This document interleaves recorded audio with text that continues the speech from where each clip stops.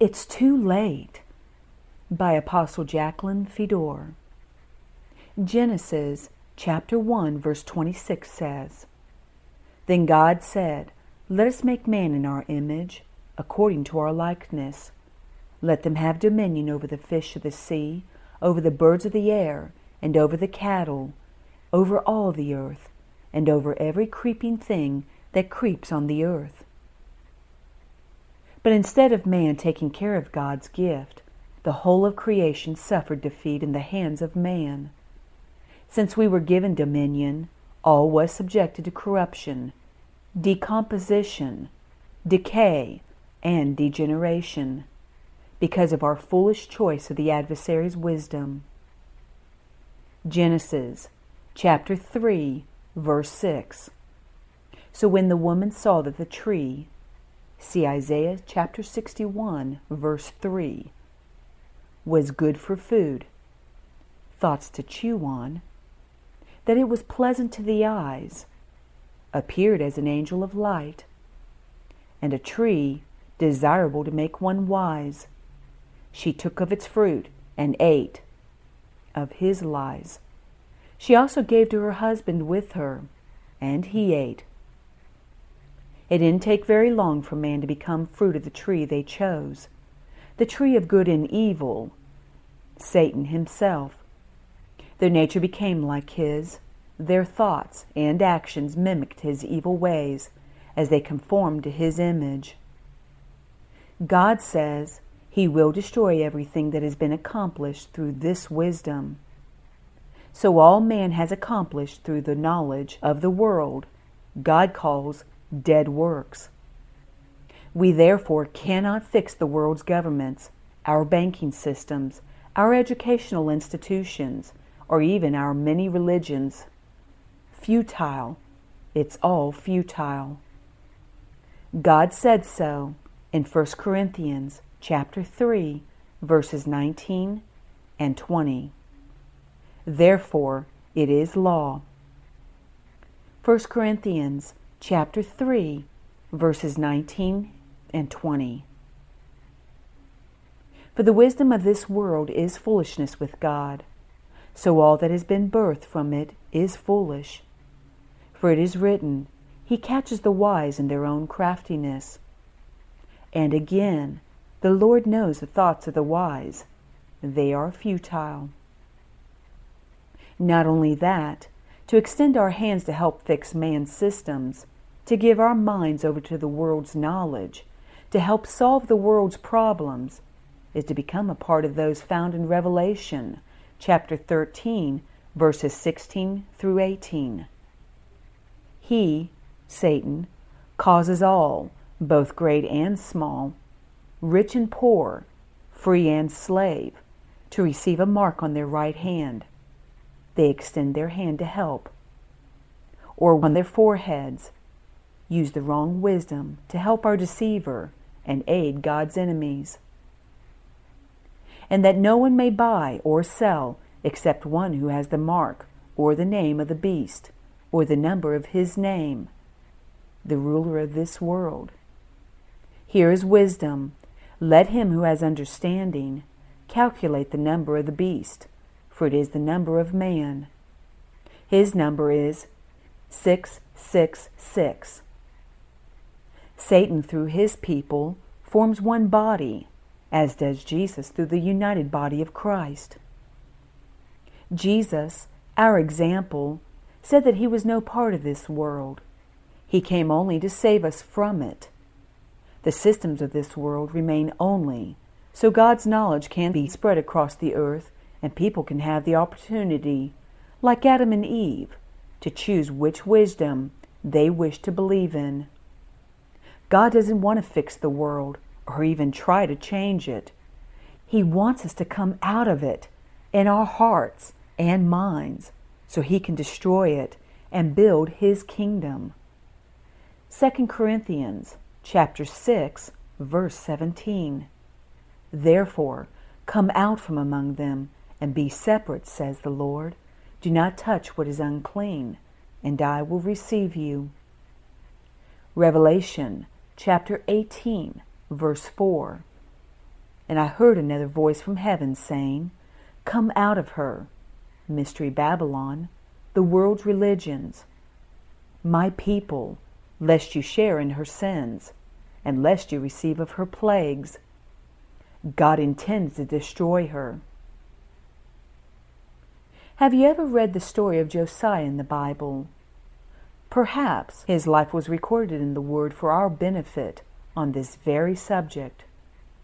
He very much believed and loved God, but he didn't see or understand His Word was law. Let us first read from 2 Kings, chapter 22, verses 16 and 17.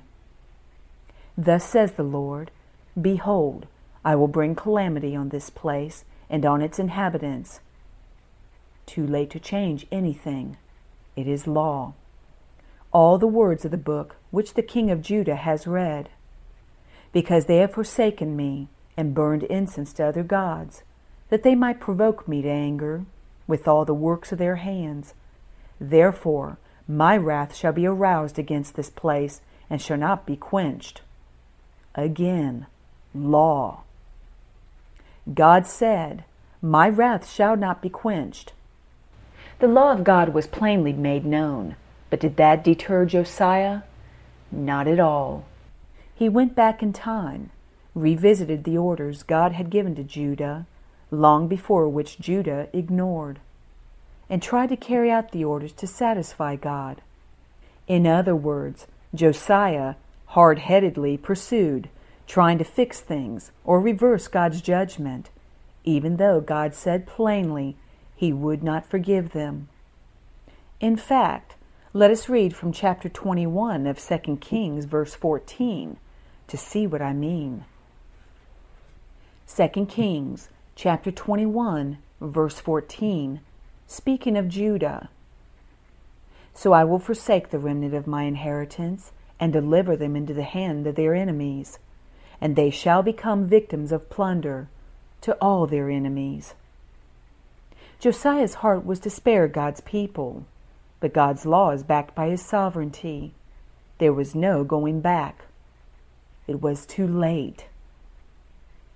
To understand the extent of Josiah's attempts to make things right with God, in hopes of turning Him from His wrath, let us read some of what he changed. 2 Kings, chapter 23, verses 5 through 7. Then he removed the idolatrous priests, whom the kings of Judah had ordained to burn incense on the high places in the cities of Judah, and in the places all around Jerusalem, and those who burned incense to Baal, to the sun, to the moon, to the constellations, and to all the hosts of heaven. And he brought out the wooden image from the house of the Lord to the brook Kidron, outside Jerusalem, burned it at the brook Kidron, and ground it to ashes, and threw its ashes on the graves of the common people. Then he tore down the rituals booths of the perverted persons that were in the house of the Lord, where the women wove hangings for the wooden image. 2 Kings, chapter 23, verse 12. The altars that were on the roof, the upper chamber of Ahaz, which the kings of Judah had made, and the altars which Manasseh had made in the 2 courts of the house of the Lord, the king broke down and pulverized there, and threw their dust into the brook Kidron. 2 Kings, chapter 23, verses 19 and 20. Now Josiah also took away all the shrines of the high places that were in the cities of Samaria, which the kings of Israel had made to provoke the Lord to anger, and he did to them according to all the deeds he had done in Bethel. He executed all the priests of the high places who were there on the altars, and burned men's bones on them, and he returned to Jerusalem. To top it all off, he then restored the Lord's feasts. Surely this was a good thing. 2 Kings, chapter 23, verses 21 through 25. Then the king commanded all the people, saying, Keep the Passover to the Lord your God, as it is written in this book of the covenant. Such a Passover surely had never been held since the days of the judges who judged Israel, nor in all the days of the kings of Israel and the kings of Judah. But in the 18th year of King Josiah, this Passover was held before the Lord in Jerusalem. Moreover, Josiah put away those who consulted mediums and spiritists, the household gods and idols, all the abominations that were seen in the land of Judah and in Jerusalem, that he might perform the words of the law which were written in the book that Hilkiah the priest found in the house of the Lord. Now before him there were no king like him, who turned to the Lord with all of his heart, and all of his soul, and with all of his might, according to all the law of Moses, nor after him did any arise like him. But God's mind was not changed.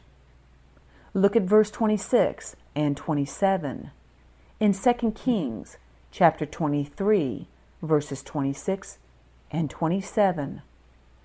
Nevertheless, the Lord did not turn from the fierceness of his great wrath, with which his anger was aroused against Judah, because of all the provocations with which Manasseh had provoked him. And the Lord said, I will also remove Judah from my sight, as I have removed Israel, and will cast off this city, Jerusalem, which I have chosen, and the house of which I said, My name shall be there. It was too late. Josiah died in battle trying to fix what God said he would destroy. It is the same today. Remember, God said, Don't touch the unclean thing. And again he said, Come out of her, my people. The systems, all of them, and every area of life that has been brought into being through the knowledge of the adversary will be destroyed. It is very sad, but this whole world was established on dead works, no matter what man's intentions may have been. So all is temporal and will not get past the wrath of God. His kingdom will come, and his will, reflected by his laws, will be done, or established by all those that survive the harvest of the wicked. Revelation chapter 14, verses 18 through 20, speaks of this harvest. And another angel came out from the altar, who had power over fire, and he cried with a loud cry to him who had the sharp sickle, saying, Thrust in your sharp sickle, and gather the clusters of the vine of the earth, for her grapes are fully ripe. So the angel thrust his sickle into the earth, and gathered the vine of the earth, and threw it into the great winepress of the wrath of God. And the winepress was trampled outside the city, and blood came out of the winepress up to the horses' bridles, for 1,600 furlongs. While there is still time, the human race must pull together as one family like in the beginning, realizing the different nations, languages, divisions of all nature were brought into being because of the enemy's knowledge. Ephesians chapter 6, verse 12 is oh so true. We must see it and allow the knowledge of God to change us. Ephesians chapter 6, verse 12. For we do not wrestle against flesh and blood, but against principalities, against powers, against the rulers of the darkness of this age, against spiritual hosts of wickedness in the heavenly places, against Satan and the evil spirits that follow him. Isaiah correctly prophesied the victory of these end times as coming about because of our choice of the right tree and the knowledge that emanates from it. Isaiah chapter 11, verses 6 through 9. The wolf also shall dwell with the lamb, the leopard shall lie down with the young goat, the calf and the young lion and the fatling together, and a little child shall lead them. The born again, spirit-filled, childlike, obedient body of Christ. The cow and the bear shall graze, their young ones shall lie down together, and the lion shall eat straw like the ox. The nursing child shall play by the cobra's hole, and the weaned child shall put his hand in the viper's den. They shall not hurt nor destroy in all my holy mountain, for the earth shall be full of the knowledge of the Lord, as the waters cover the sea. We cannot fix the old, but we can be a part of those God is using to usher in the new day and help establish the new heaven and new earth.